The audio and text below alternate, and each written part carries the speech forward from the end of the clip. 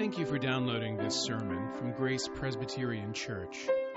Grace is a church where people seeking more grace, more depth, and more community can start finding their way and sharing their gifts with the world. You can follow us online at graceforsiouxfalls.org. There's a famous passage of Paul's in the book of Romans where he says that you shouldn't be conformed to this world. You should be transformed, and you should be transformed by the renewing of your mind. And it's famous because it's so clear, and it gives you that nice opposition. Here's the thing you shouldn't do, here's the thing you should do.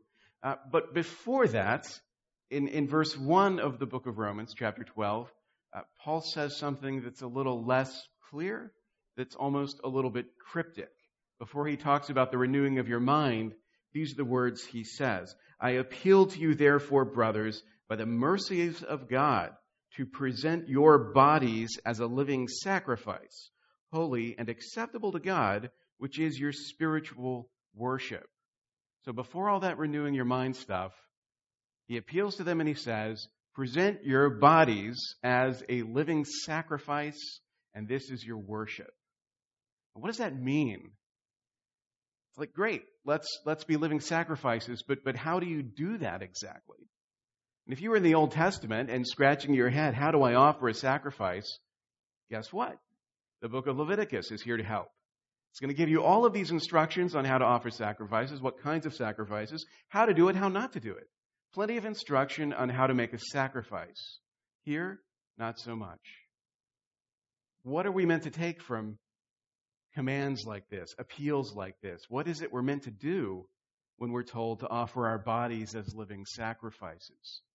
That's the question I want to think about a little bit. I mean, one way to read it would be to ask ourselves, can we think of anyone who does this? Can we think of any examples of people who've offered their bodies as living sacrifices that we could learn from? And then, of course, Jesus is the answer. Right? Jesus, of course, offered his body up.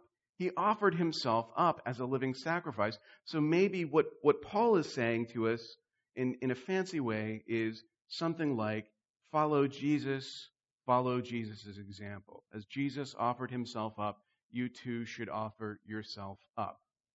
Well, so far so good. But as we've already seen in the book of Hebrews, when Jesus offered himself up as a sacrifice, he was a particular kind of sacrifice. Right? He was a particular kind of sacrifice.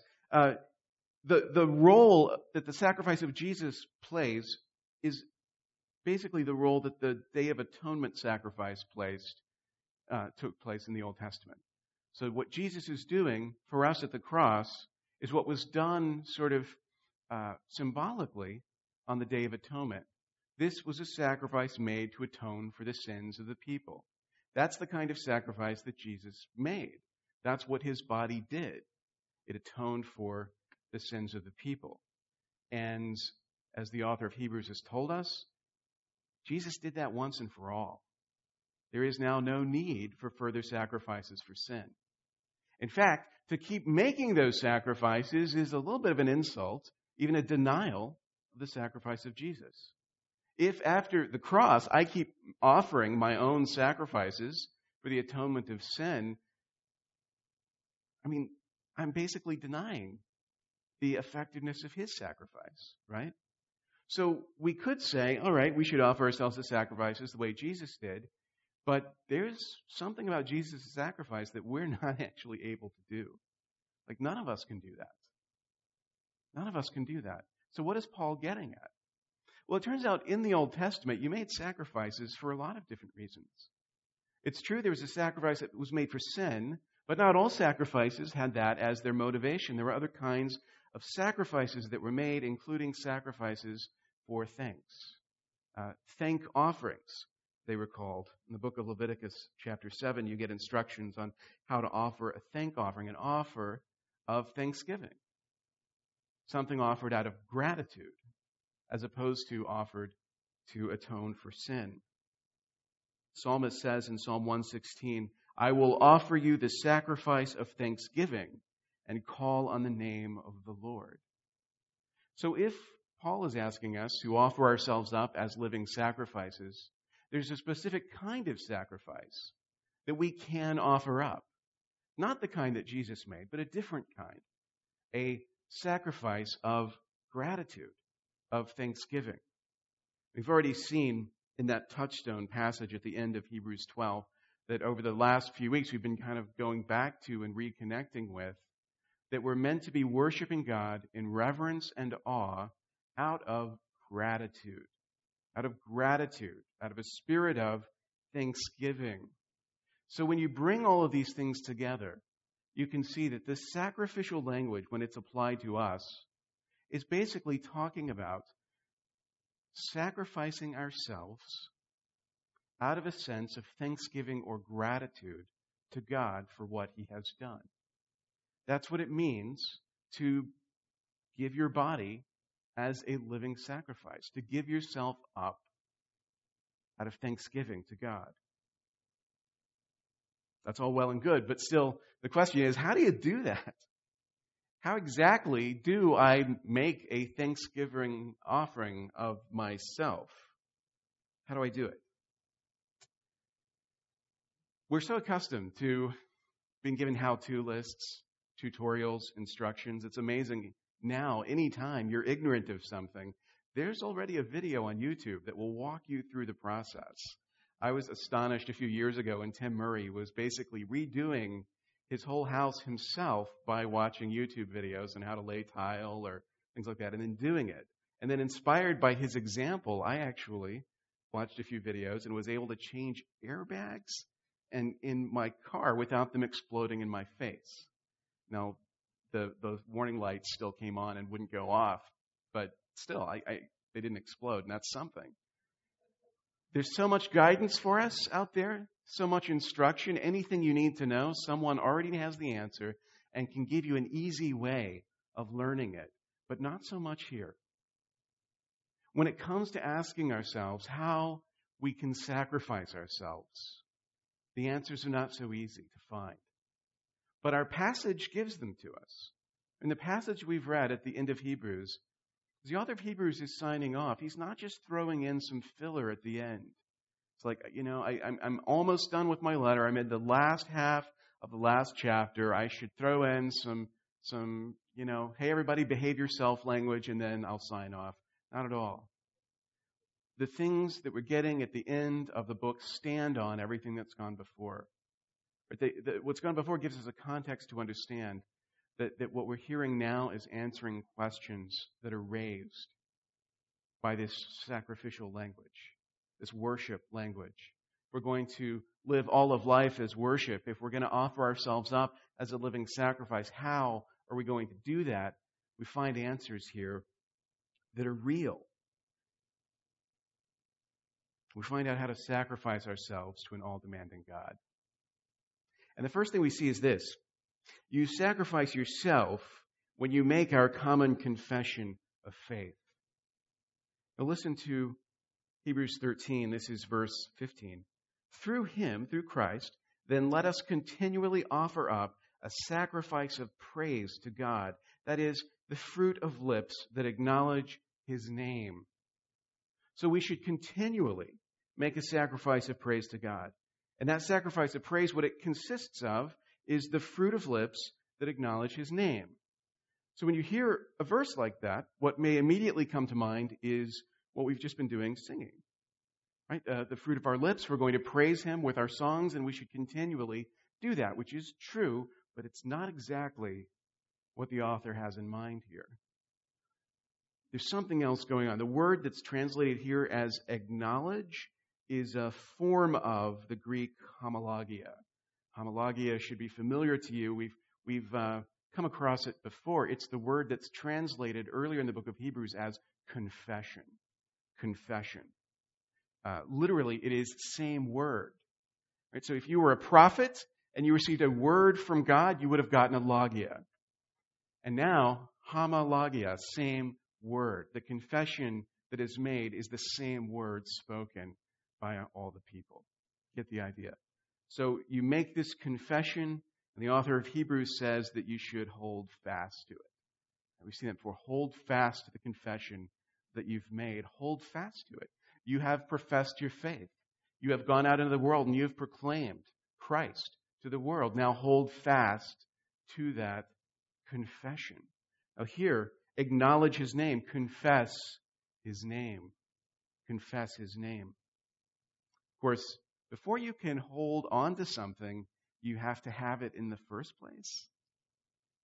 And Paul talks about this. There's this idea of Paul's, as he's writing to Timothy, he talks about the idea of making the good confession.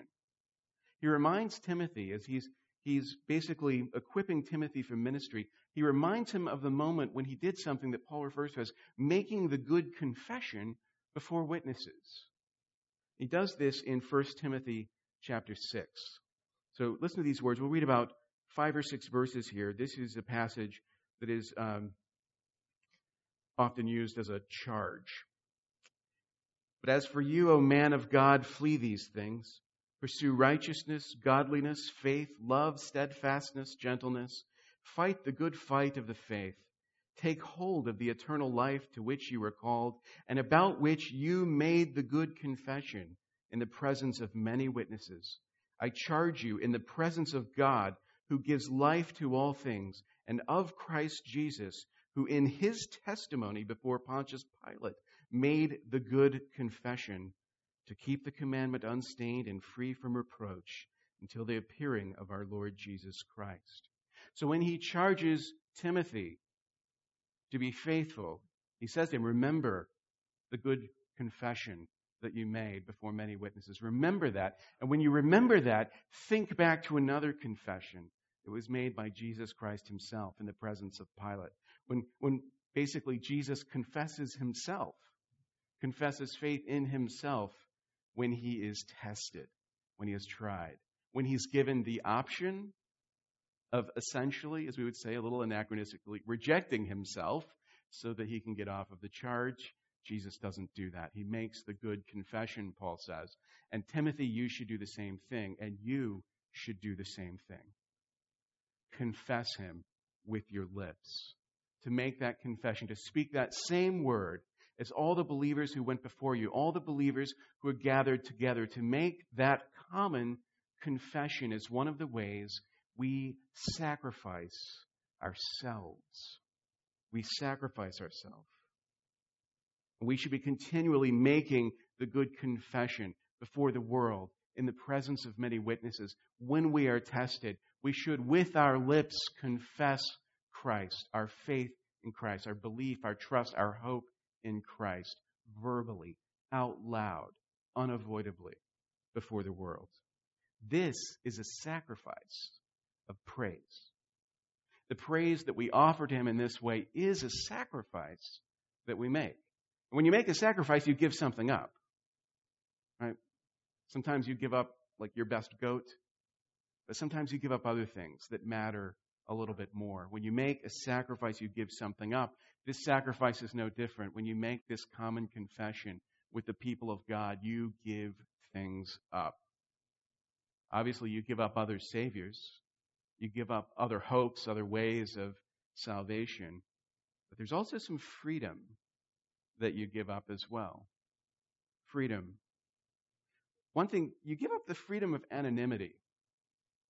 There's a certain kind of freedom that would be really nice to have, especially when you're surrounded by people who think badly of people who think what you think. And that's the freedom of anonymity. The freedom of being able to believe what I believe without having to say it, unless it's welcome to the hearers.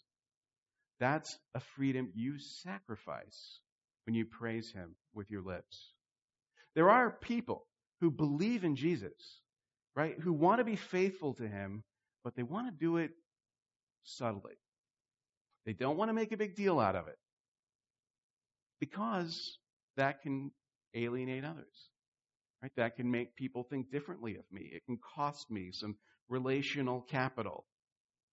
And as a result of that, we don't offer this sacrifice of praise because it feels too costly.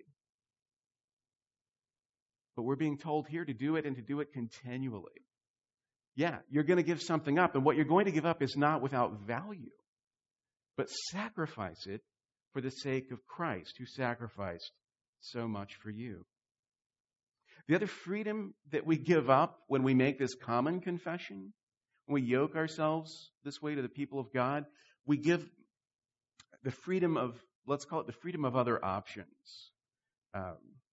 This is the freedom you give up when you propose to the girl that you've been dating for 10 years. Right? Because as long as you're just dating, you have other options. Right? You're reasonably committed to the path that you're traveling, but in case something better comes along, you've got a little bit of wiggle room. Right? You can take another path if you need to. But the moment you make the commitment and you say the vows, you've lost some freedom. You've given that up. And that's not an inconsiderable thing. That's not a thing without value that you're giving up. You're making a sacrifice. But you're making it in order to gain something better. Same thing here. When we confess Christ, we lose certain wiggle rooms in our life. And we lose the idea that maybe there's a better commitment that we can make later on. Or maybe, we could be like mostly in Christ's corner. We lose that. We lose, in other words, a kind of autonomy. The ability to make the choices for ourselves when we want to make them. Once we've made the commitment to Christ, once we've spoken the words, we've confessed our faith together with the people of God, we're linked to Him and to His people, for better or worse, in sickness and in health, till death do us part. We sacrifice something real when we make that confession. But that's what He calls us to do. Give it up, sacrifice it. Confess Christ as Lord. For many witnesses, give up those things because they're worth giving up for what you gain. This common confession, when we confess our faith before Him and before one another and before the world, that's praise. That's an act of worship that we're doing. We're bringing glory to God. When we lay what we have on the altar and we say, this is yours and I am yours, this, my body I give to you as a living sacrifice, we're surrendering something of value to us, to Him, because we want to worship Him. So you see, that's a sacrifice of praise.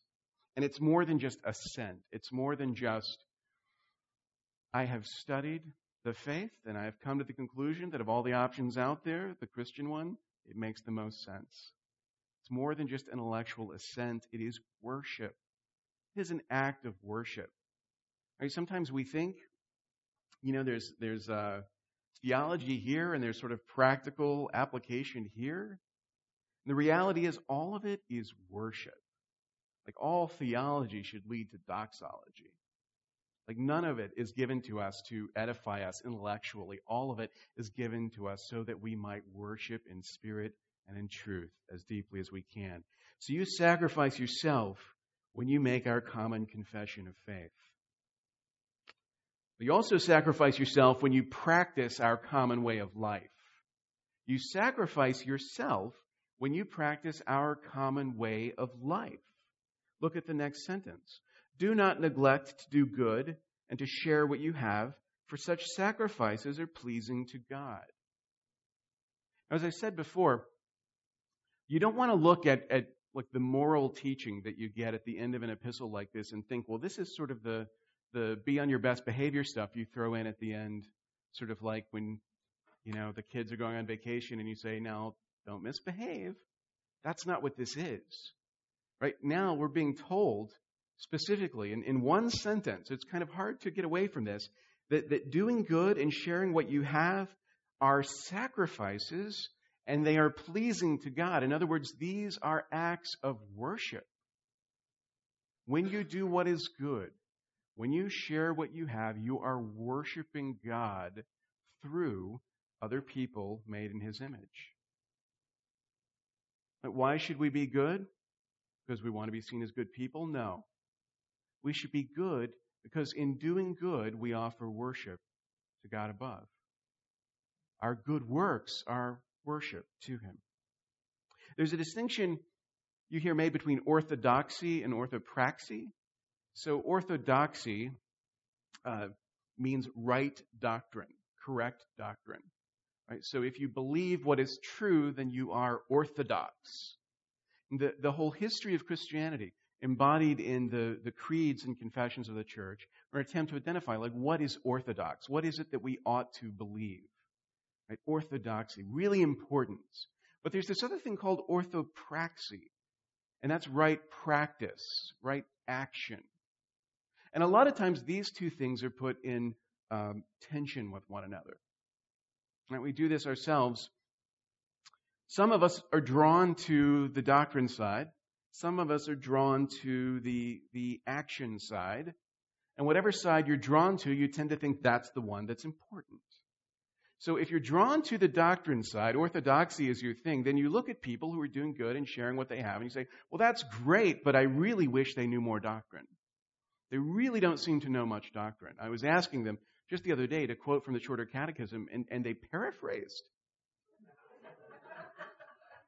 But if you're over here, and you're doing good, and you're sharing what you have, and you look over at that guy who's memorizing the Shorter Catechism, you're like, I'm not sure he gets what this Christianity thing is all about. He thinks it's all about book learning, but it's actually about doing good. It's like doing stuff Jesus would do. That's what it's all about. And there's a sense in which they're both right and wrong at the same time. Because it's about both things. Orthodoxy is not just important, it's essential. Right? Because if you reject what's true, you reject the one who is the truth. You're not just objecting to principles. Right? Because the embodiment of those principles is Christ.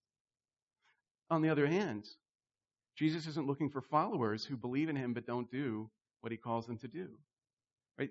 You can't be orthodox ultimately and not do what is good and share what you have.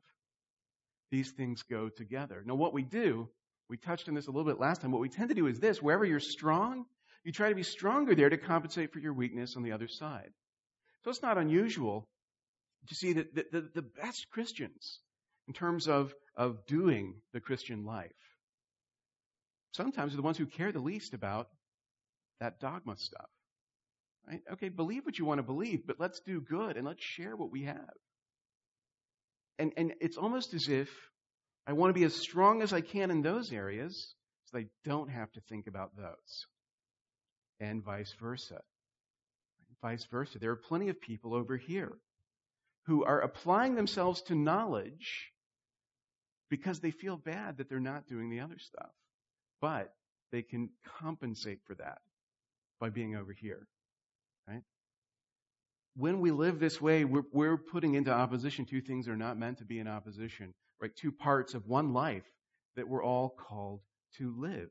Yes, we should sacrifice ourselves by making our common confession of faith. But part of that common confession is a common embrace of a common way of life.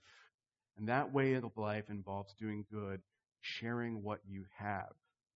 And it's not an accident, I think, that we're called not just to holiness, not just to doing good, but also to generosity, to sharing. Because this reflects the character of God, the goodness of God.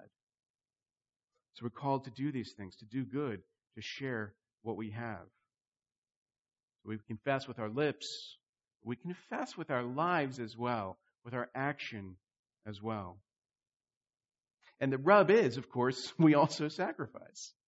When you sacrifice with your way of life, you embrace this common practice, you give up certain things that are nice to have. You give up your pleasures. The good ones and the bad ones. You give up your comforts, your security, your independence even. You surrender these things. Sometimes there's a way of life that seems right to us, and we have to give it up because we're yoked to this common way of life of the church. And we're called to live this way together. Now, I want to see something here. This is pleasing to God. Like, it's pleasing to God to make these sacrifices. They're not just sacrifices, but sacrifices which are worship of Him. Our common life, our common way of living, proclaims His holiness and His goodness and His generosity as surely as saying those things out loud does. You can say that God is holy, that God is generous, that he is good, but you can also act those things out, embody those beliefs as well, and you should. This is helpful too, I think, in seeing that the author of Hebrews specifically links the idea of doing good to making a sacrifice pleasing to God, a sacrifice of praise. Because this helps take the fangs out of moralism. Like if you're wondering if you've been called on to make a sacrifice of atonement for your sins, if God has called you to start being good and doing good things so that you might somehow atone for or cancel out all the bad that you've done, then a verse like this should show you that that's not the case. The kind of sacrifice that's being made is a sacrifice of thanksgiving, not of atonement. You can't make that sacrifice, remember? You can't do it. So if you think that you're being good so that God will approve of you, if you think that if you do good works, then God will love you, then you're thinking of your sacrifice the wrong way. In fact, you're thinking of it in a really dangerous way. Because you're thinking of the sacrifice you're making as an atoning one, not a sacrifice of thanksgiving. You might think to yourself, well, moralism's not such a bad thing because at least people who think that they need to earn God's favor live good lives. That's true. Right? There are Christian groups, there are pseudo-Christian groups who believe that they need to earn God's favor by living upright lives, and they live very upright lives. Make us look really bad. And so you might think, well, that's good. At least virtue abounds. But that virtue is being offered up as a sacrifice to atone for sins that only Christ can atone for. It's a kind of false or misdirected worship. So we do what we shouldn't do. It's not just that we're doing something bad, it's that we're offering a kind of worship that we shouldn't. We're glorifying things that we shouldn't. There's freedom in realizing that. I don't need to make that kind of sacrifice, but it can be a little sobering, realizing I'm making that kind of sacrifice all the time without realizing it. And it should stop. Our good works are essential, but not to earn the favor of God.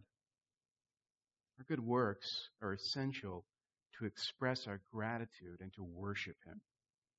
You sacrifice yourself when you practice our common way of life. And, thirdly, you sacrifice yourself when you enter into our common accountability. Author of Hebrews says, obey your leaders and submit to them. They are keeping watch over your souls as those who will have to give an account. Let them do this with joy and not with groaning, for that would be of no advantage to you. Earlier in Hebrews 13, he's alluded to leaders, and that was a much softer and cuddlier way of talking, because he said you should follow their example, basically. And that's something we do, right? If you want to be successful at something, one of the ways you can do that is to single out an example or a mentor and imitate the actions of that person, right? You look at their life, you draw conclusions from it, and then you do things that would make you like them. That we can completely get on board with. It's different, though, to obey, right? Obedience is asking a lot more than just model yourself on someone. To obey them implies that it won't be you deciding how to imitate them. There's accountability, in other words. There's accountability involved. Have you ever thought of it this way? Does it seem strange to you? To be told like there could be other human beings, other people just like you, as sinful as you are, who are accountable, who will have to give an answer for your soul? That seems like a very foreign way of thinking to us, because we imagine that we have these relationships and they're between us and God, right? There's nothing in between that. There's no mediation there. I'm accountable directly to God. No one else has to answer for me, and I have to answer to no one else. But nobody told the author of Hebrews that that's the way it works. Sadly, he never got the memo, because he thinks that your leaders should be obeyed because, not because they're always right, but because they're keeping watch over your souls as those who will have to give an account The kind of thing he's saying, it's sort of like when you say to your kids something like, obey me, not because I'm always right, or not because it's what I said, but obey me because if you don't, you're going to make my life so hard. Right? It's almost a pleading, right? An appeal. It's like obey your leaders because they have to give an account. He goes on and says, let them do it with joy, not with groaning. That would be no advantage to you. And you wish kids could learn that early, right? It takes a long time to realize it will be of no advantage to you, not to make them do it with groaning. If this makes you a little uncomfortable or nervous, that's okay. It makes me a lot nervous and uncomfortable. If it's weird to you to have to think that you might have to answer to me, it's a lot harder for me to think that I might have to answer for you.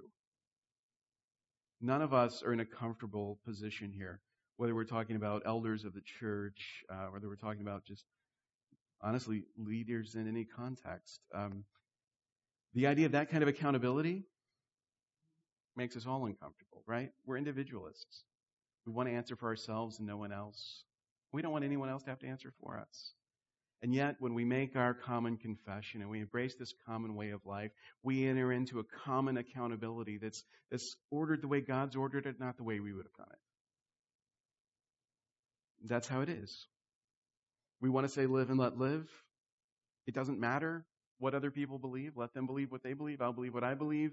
And here, there's a higher responsibility. Like there's a care of souls that's involved. Like the leaders of the church can't just let you believe whatever you want to believe.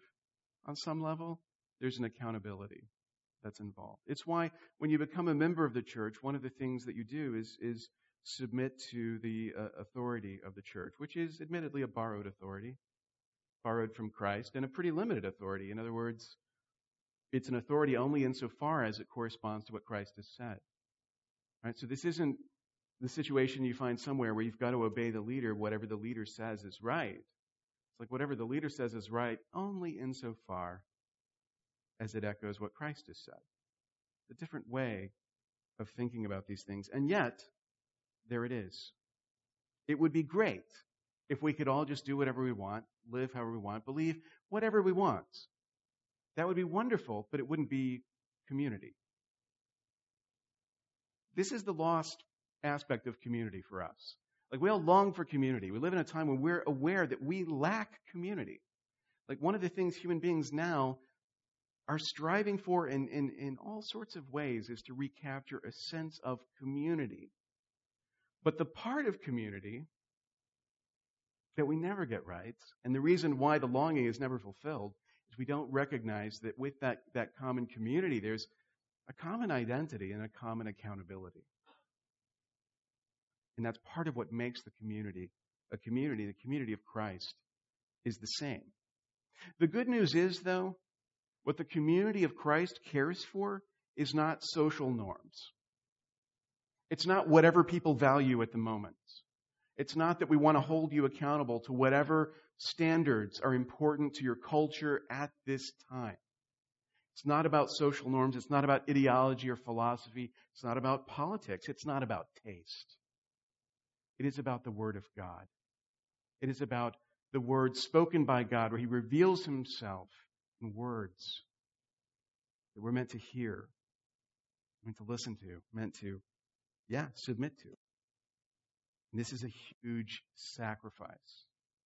It is a big sacrifice. We give up so much. I talked about giving up freedom, autonomy earlier. This is a huge loss of freedom.